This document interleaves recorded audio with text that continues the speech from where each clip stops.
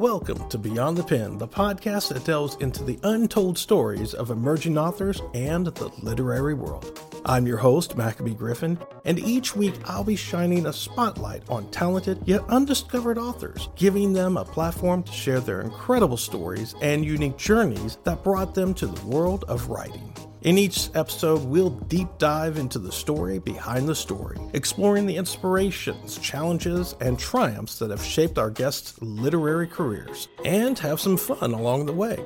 From the initial spark of an idea to the journey of crafting and publishing their books, we'll uncover the secrets that make their stories truly special. But that's not all. Once a month, we'll be joined by an expert from the publishing world who will share invaluable insights and advice for aspiring writers, answering your burning questions and demystifying the path to success in the literary industry. At Beyond the Pen, my mission is simple: to entertain, educate, and encourage the next generation of great storytellers. So whether you're a writer, an avid reader, or simply someone with a passion for storytelling, join us as we venture beyond the pen and celebrate the power of the written word.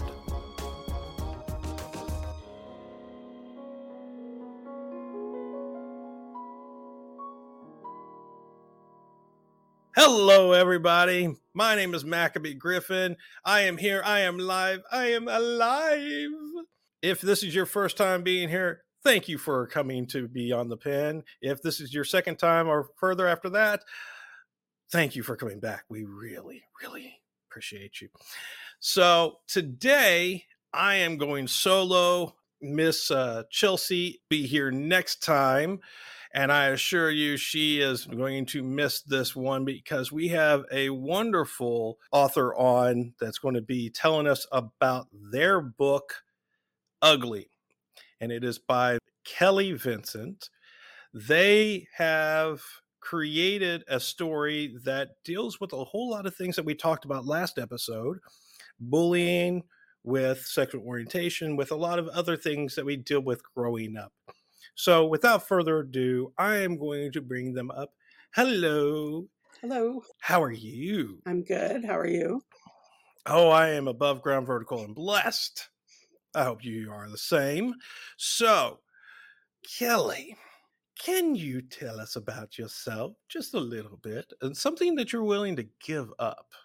So I am a YA author. I also write romance under a pen name, but I, for my day job, I'm a data scientist. So I love the writing part, get more creativity even.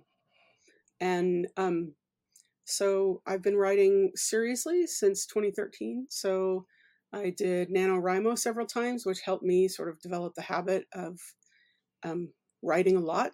That was really valuable. And I have 4 YA books out and another one coming August 1st. So I love to write my YA about sort of like issues that matter. I don't know why. I love to read that stuff, and I love to see, kids struggle and come out strong, and I love that sort of narrative. And I also love stories about people, especially teenagers, who are like highly skilled at something. I don't know why, but I enjoy that. So that's kind of what I've written, especially with Ugly. And something about myself that it's kind of hard. I'm pretty open. I guess a lot of people don't know that I started a PhD in the Czech Republic, and turns out that I'm not one of those people who's great at living in a very different culture. And I was not happy there. And so I ended up leaving and starting my career as a software engineer. So I moved from Czech Republic to North Carolina, and it's changed from there. So Wow. So let's talk about the Czech Republic real quick, because obviously were you born in Czechoslovakia? No, Or were you... I'm from Louisiana. I was born in Louisiana and I grew up in Oklahoma. So it was just, it kind of came about. I studied in the UK, then I did a master's in the University of Edinburgh, and then I did an internship in the Open University in Milton Keynes, England. And there, my supervisor's supervisor was from the Czech Republic and had a colleague at a university in the Czech Republic who um, had a spot for a speech recognition, you know, student. And so that's what I did. Wow. So the reason why I was asking that was because obviously when we're dealing with certain conversations, culturally they are widely different. Obviously, for ugly, we're talking a lot about sexual orientation. We're talking about bullying, but we're also seeing it from a different point of view in the sense of time frame. One of the things that me and Chelsea were talking about in our previous episode to this is the idea of dealing with certain things in our real life at a certain age and then writing about it a couple of decades later. So it's a little bit different in terms of the viewpoints. So my question to you is, how difficult was it for you to transition some of those same feelings and everything from when you were a child, a young adult, to now as an adult Yeah. because of the different viewpoints during the generations? So ugly, is primarily about someone who identifies as female at the beginning and realizes she's gender nonconforming and realizes that while a lot of people might change their pronouns in that circumstance, she's not really in a safe place to do that. So that's sort of what the main point is. And for me, when I was growing up, I hated being a girl. Like I just didn't feel right. But I did not want to be a boy. And I was like Nick is frequently misgendered in the book as a boy and she hates it. That's how it was for me. I hated it. And I have some friends who are women who liked being identified as male because similar feelings, but for some reason male was wrong for me too. So I had no concept of this non-binary idea. So when I first learned about that about 5 or 6 years ago, which is kind of late, but that's just how it played out, my mind was like blown.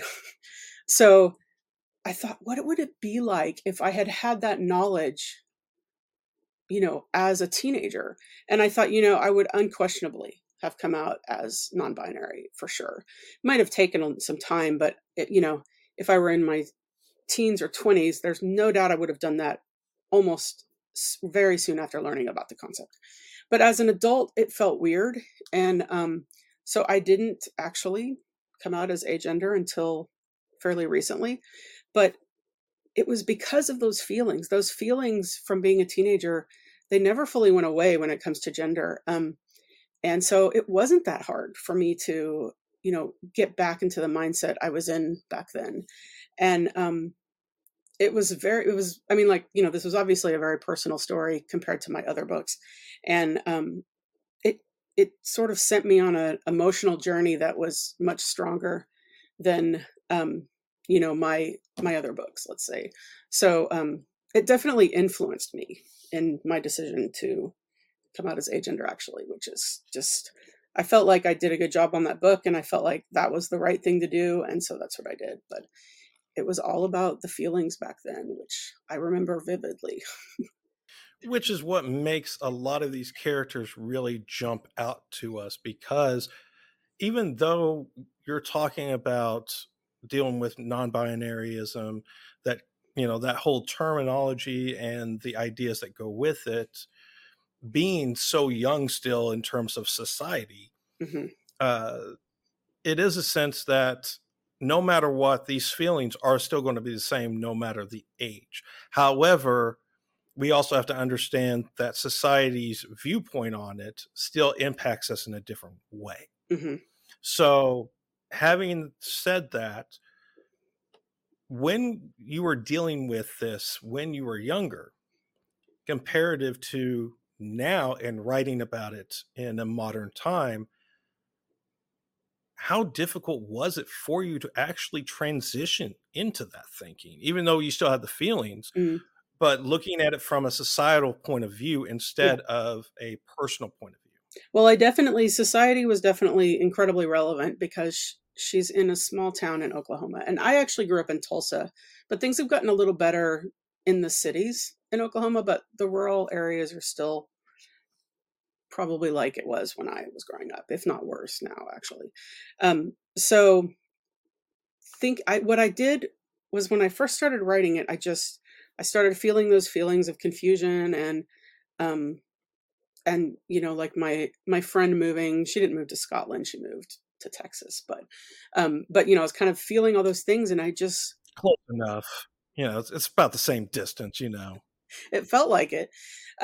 So it was like I just sort of like almost just put myself in the teenager's head. Like it was really not hard to do that because I was having the feelings that I remember, and I just sort of got into my character's head, um and so like I did the things she did, like um I mean, like, okay, the research that she did in on gender and sexuality, gender identity and sexuality.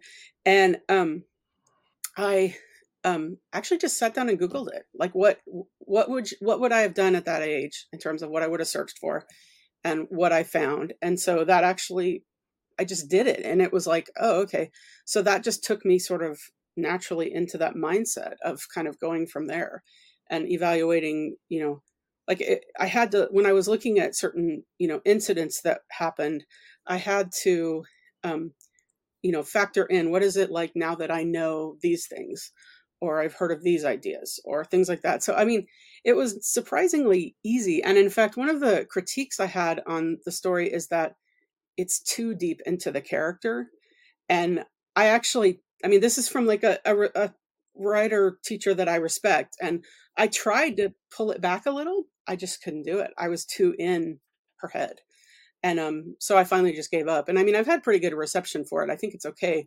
It's just much deeper in there. And if you don't like that sort of thing, really, really close into your character's head, then it might not be something you would like as much. But it enables me to really explain things because it's her point of view fully.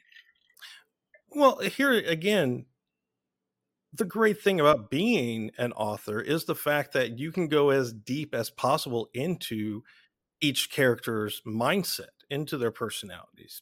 And the more that you can do that, the more that it is easier for us to actually write their story. And even when it comes to other characters that may not be a part of us in a sense. So like for instance, when we're talking with you about the other students, uh, more specifically the jocks, because in every young adult book, film, there's always going to be these different cliques. Every guy is going to have their own little things that they do, and many of us regret a lot of the things we did back then. But there's also the points where we actually are proud of what we did. If you could, what do you think some of those other characters would be proud of now, looking back? Well, so her friend Sam, who's obviously, her best friend, her only friend, and I think she would be proud of being supportive. I mean, although they tried an initiative to help Nick find friends before Sam moved. It's kind of funny, but And what was it called again? OSIN, Operation Social Interaction for Nick. And it was a total failure. I mean, Sam kept bringing people to meet, and it was just like, it's supposed to be kind of funny. I mean, it's just like, but also Nick really does struggle to connect with people. She doesn't really know how. It's not in her skill set. And so she really struggles, but Sam really tried. And then I think that, she made some mistakes along the way, obviously. And, but I think she helped Nick visit her in Scotland and, was supportive there. And probably, I think, the solution that they come up with for Nick's situation, living where she is, Right. I think it was kind of from Sam. And I mean, a lot of times you wouldn't want to do that. Like usually you want your main character to be solving their problems, but I think Nick just wasn't in a place to be able to do that. And so Sam was like, here's the solution, let's do this. And or at least attempt. And so, I think she'd be proud of how she supported Nick and helped Nick boost confidence and, just put herself out there, take some risks. So that's Sam. And then the other characters, like I'm thinking Zach, who's the friend who drives them to the Key Club meetings. I mean, he probably isn't aware that he's treating her better than she gets treated by other people. So he may not know that he should be proud of that, but he wasn't really judging her. He, looked at her as a fellow person and admired her skills. So I guess some of the, maybe some of the kids that she knows through her parents' friends, I don't know that they would be proud of much, but they might be glad that they tried to influence her to try different things, and she just rejected it. But they, tried to open her mind to different things. But yeah, some of the characters just are sort of unforgivably bad, and I mean, but we're so deep into Nick's mind that I think that's okay, because that's her perception of them. And as the author, I probably know they have redeeming qualities, but because of the depth into Nick's mind, I think it works that she perceives them as evil. And then she makes a friend in her art class who surprises her, because Nick tends to view normal people as bad. Anyone who's kind of conventional in the way they dress and present themselves, especially girls, but sort of anybody. And this girl's really cute, and she dresses cute. And Nick kind of assumes they can't be friends, and they end up being friends. And it's not like a deep friendship that's going to transcend the years. It's just a friendship that works. And Nick has not had those kind of friendships either. It's like, it's either this really deep friendship like with Sam or nothing. And so this is kind of interesting to her, I think. And so her friend, probably, if she was aware that she was able to teach Nick something about more casual friendships, then I think she should be proud of that, because I think it was really something that, even though it seemed kind of minor, it's really kind of did shape it opened her mind, I suppose, to other things that come in the second book, actually. But yeah, so she was actually kind of a character that just sort of showed up. I wasn't really planning her, but I thought she was kind of really important, even though she doesn't have a lot of page time, but she really did sort of change Nick's view. So I like to use that term page time now. I think that's going to be something that authors are going to do right now. Every character has a certain amount of page time that they have. If you're not on page time, then we'll try to work something out with your managers and your agents and things of that nature. So let's go back to what you were talking about earlier when you were introducing yourself about being a data analyst. I can't say this. Data analyst, but also living abroad. And like we said earlier, society's viewpoints from certain cultures have an impact on the way we write. They also have a way of creeping into our conversations, some way, shape, or form. Yeah. Were there any specific events that you went through while you were abroad from these different cultures that had some page time, per se, that had an effect on our characters? Yeah, definitely, actually. So Nick's trip to Glasgow was based on me studying abroad in college. So I moved the time quite a bit. But that was kind of my experience. I just could not make friends in Oklahoma, and it was just really difficult. And I felt like people didn't want to be friends with you unless you benefited them in some way, like either by being attractive or a potential someone to date or things like that. That was my perception. And so when I went to Glasgow and studied, I spent a full academic year there, and I made friends with people in one of my classes, and it was like they were inviting me to things. And I actually, at that point in my life, unless I knew I was like explicitly invited to something, I didn't want to be there, because I thought they might not want me there. And if that's the case, I don't want to be there. So they would just invite me to things. And like the first few times I said no, because I just thought they were just trying to be nice. And then I finally realized they weren't trying to benefit themselves with me. They were just being nice. And I mean, like, they were friendly, and I really felt just more of a person. I was just like less judged just by existing there. And so that was really pivotal, like, hanging out with those friends. And I also started going to this pub a lot and made some friends there. And it was just sort of, it was just a really different experience, which is why I put it in the book, because that's another eye opening experience of, you know, things aren't always the same. And sometimes the solution is to try to put yourself in a new place, if at all possible, because sometimes you can't change the world around you. But if you change what that world is by going somewhere else, then, and that's not always possible for people. And I recognize that, but it's one possible solution. And so, and then actually just kind of taking that a step further, I actually, I live in Washington State now, in Western Washington, and it's just, I'm just not stressed all the time if I go out in public like I was in all the places I've lived in the US. Like, um, eating at a restaurant by yourself is like such a weird thing for people in a lot of places. Nobody bats an eye here. And, I mean, just things like that. It's just like, it's just less stressful to exist here. And so, that is something I learned about in Glasgow.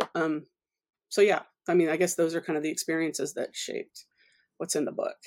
So, which is really good because it also brings up the idea that, again, yes, we're talking about sexual orientation. Yes, we're talking about bullying, but we're also talking about the basis of what an introvert is comparative to an extrovert. We're talking about all these little personality pieces when we're talking about character development, how the world around us and affects the way that we interact with people or with ourselves and see ourselves.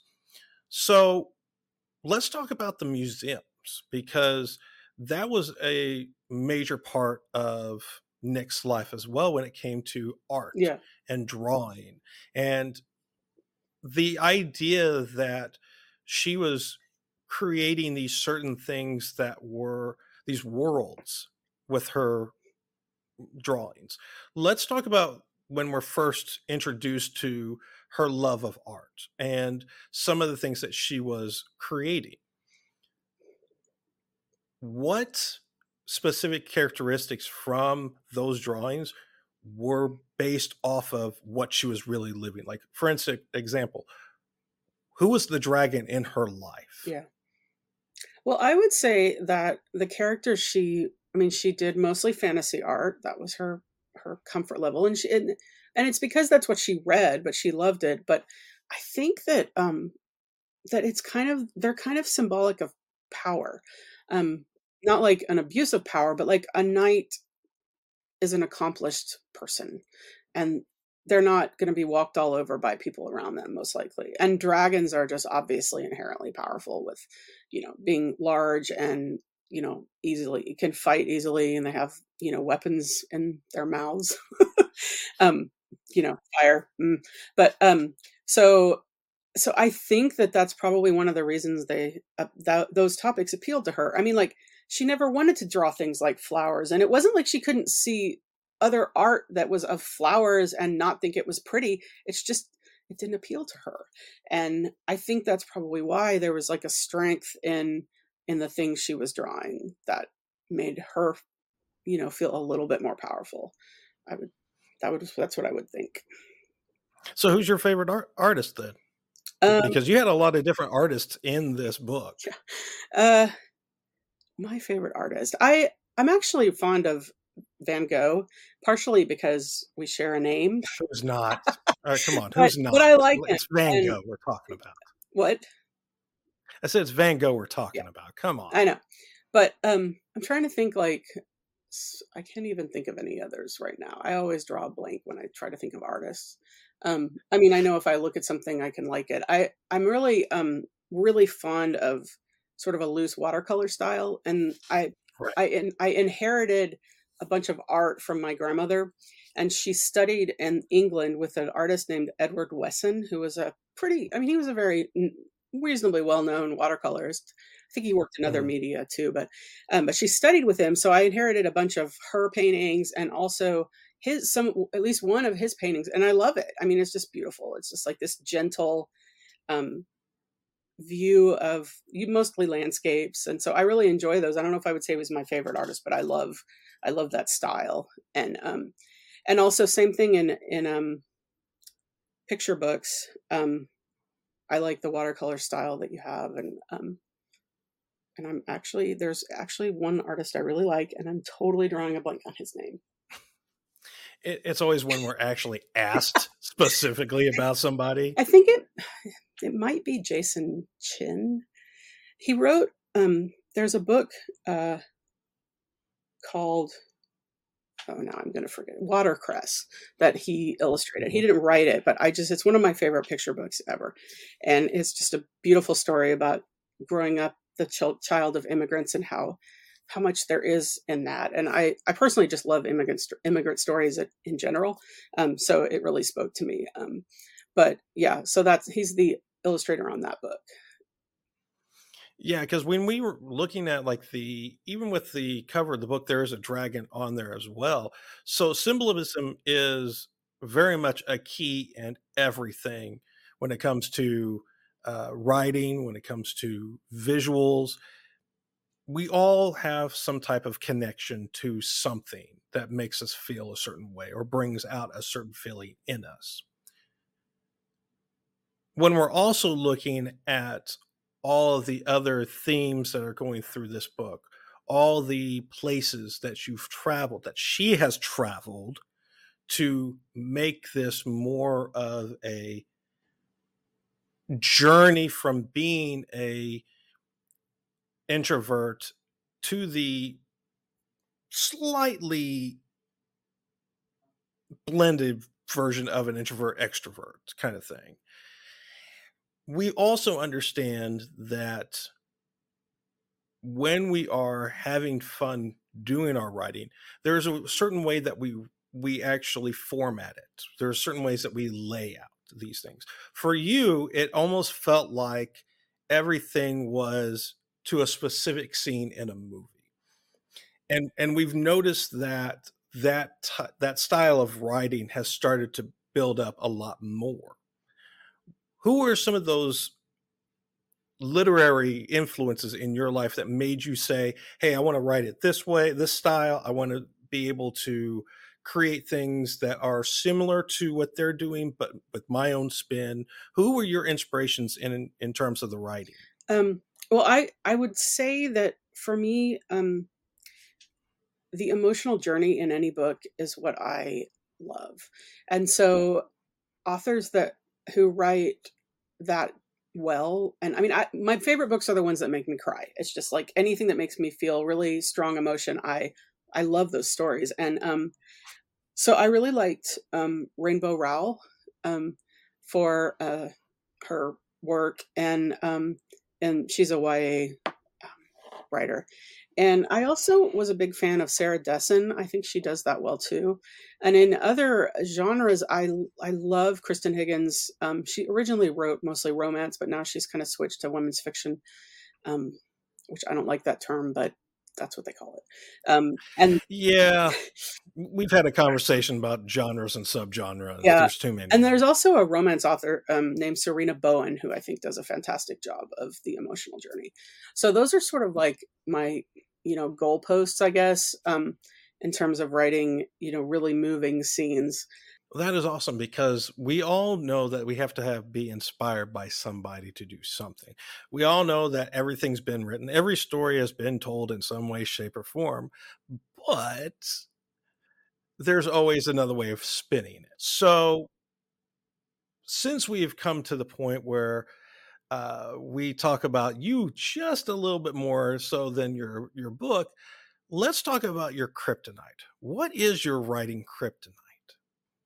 I don't know, this may not be what you're looking for, but I'm thinking like writing something that I have no experience with makes me nervous, because obviously I have to do research to do that. And to me, it's very important to get things right. And so I would just, it's easy to kind of fall into a rabbit hole of doing too much research. Fortunately for me, because I'm writing contemporary, it's not too bad. Like one of my other books, she's a knitter and I don't knit. It's just kind of bizarre that I picked this thing for her, but that required a fair amount of research to get the terminology right. And, she has friends and they talk about stuff about knitting. And so, I had to get all that right. But I guess to me, it's always going to require time because I'm not going to let it go until I feel like I really have it right.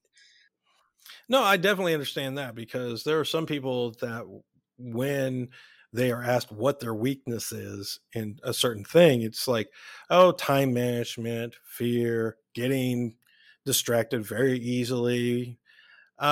It's very rare that it's something that's, oh, the research. It's writing about something I have no clue about and not feeling comfortable.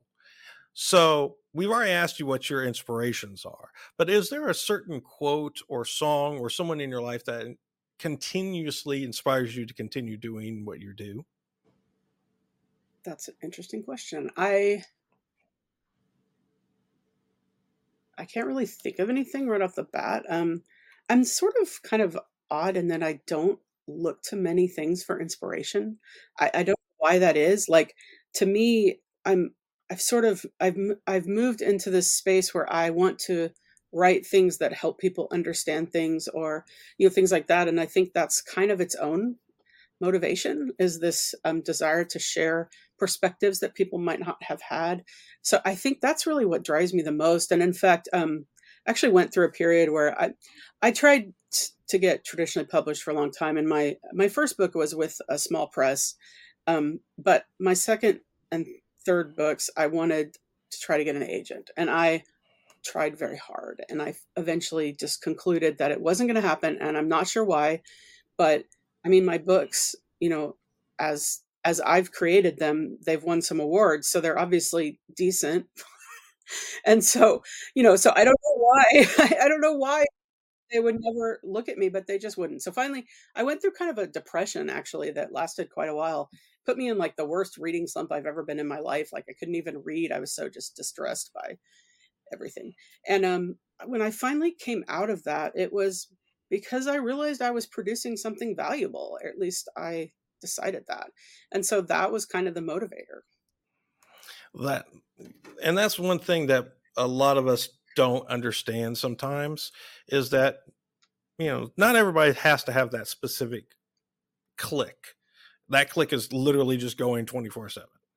And other times there are certain things that allow us to just get that bump, that little boost when we're feeling low on certain things. So, final question for you: what is next for Kelly Vincent? Well, so Uglier comes out August 1st, and it is the sequel, and I'm really proud of it. I love what happened with Nick. I mean, I had this, idea in my head of what was going to happen, and it ended up, I brought new characters in, and it's so much better than I originally imagined it, actually.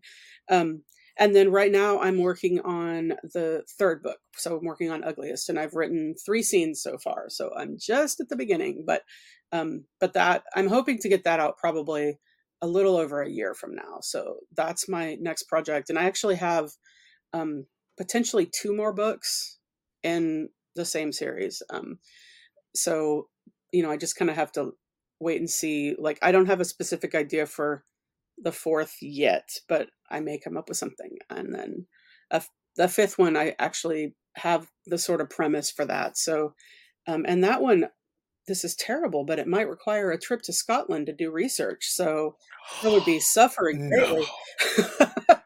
absolutely. I mean, come on. Yeah. All those different accents you got to deal with, and the gloominess. I mean, well, you are from Washington State too, so it's not much on the difference with the weather kind of thing, Yeah. Actually, yeah, Glasgow and Seattle area are very similar, sort of in weather style. Scotland's Glasgow is a little bit colder, like overall, but I like the more temperate. I'm not a big fan of extreme heat or extreme cold. So Yeah, I know. It's one of those things that you just bleh. So we've come to the point where we thank you for being on the show very much, but also a shameless self-promotion. So the floor is yours. Tell everybody where they can find you and any events that you're going to be a part of. The floor is yours. Okay. So I am on TikTok fairly much, I guess. And also I'm sort of occasionally on Instagram. I'm not always great about keeping it up, but definitely my TikTok is all about my books and my writing, but I also include lots of reading I do. So it's not just all me asking you to buy things. Otherwise, my website is kellyvincent.net. So you can always find more information there. And I am, visible in Amazon, and my books are actually available wide, which means they're at all the venues rather than simply Amazon. So I would love it if you checked out this book. And the interesting thing is my first two books are actually super different from Ugly. It's like Fighting Frances is really a suspense, kind of a light suspense. And Always the New Girl is about a girl who's going nowhere and sort of finds a path that surprises her and everyone else. That was a lot of fun to write. And so Ugly's already out, and then Uglier comes out on August 1st. So check it out. That is awesome. Thank you, Kelly, for being on here. We really appreciate you being here. Yeah, thank you very much. So everybody, like I said, go out, buy Ugly, and enjoy it. Give it to somebody that is going through the same things that our protagonist, Nick, is going through, and be appreciative of one another, no matter what. Because as we've said, bullying is never going to be something that we can truly completely stomp out, but we can sure as heck put a dent in it to where it doesn't impact people's lives in a way that's going to make them lose all hope and take their own unalive themselves, I should say. But also that it also hits on a lot of things that we didn't even talk about. So go out there, find the book, be surprised of exactly what you're going to get, because I can sure tell you that. But until that time, why don't you head over to beyondthepenpodcast.com, learn everything you can about not only Kelly Vincent and their book, but also all the other great authors that we have on there, myself and Chelsea as well, even though I'm not an author, but I really enjoy storytelling. It's so fun. Also, you can find us on Facebook at our fan page, on Instagram at Beyond the Pen Podcast, as well as Twitter at Beyond the Pen Pod. And don't forget that every new episode is uploaded on your favorite podcasting platform every Tuesday at 5 a.m. Eastern Standard Time, as well as on Thursdays going forward. And we are also putting up the videos up on our YouTube channel. So go out there, get to see us actually somewhat like this, in real life, as well as just going out there and sharing it with your friends or family and anybody else that is a book enthusiast, because we love you. We love these stories. We love to share them with you on this platform. And until next time, folks, thank you for being here. Please join us next week as we have a new author, a new subject, and a new story to tell. So again, until next time, keep writing, keep inspiring, keep sharing, and help yourself unleash your creativity. See you next time. Hey folks, that's a wrap for this episode of Beyond the Pen. We hope you enjoyed listening as much as we enjoyed creating it. If you'd like to stay connected and up to date with everything Beyond the Pen, follow us on Twitter at Beyond the Pen Pod and Instagram at Beyond the Pen Podcast. For even more content and exclusive access to our guest profiles and more, make sure to visit our website at beyondthepenpodcast.com. Don't forget to join our Facebook fan page to interact with our favorite authors and fellow fans of the show. And if you want to take your Beyond the Pen experience to the next level, check out our selection of video interviews on Traverse TV's video on demand and live stream. You can access these interviews through your Roku, Amazon Fire, Apple TV, Google Play, iTunes, or the Traverse TV app. So until next time, thanks again for tuning in, and remember to keep writing, inspiring, and sharing as you go beyond the pen.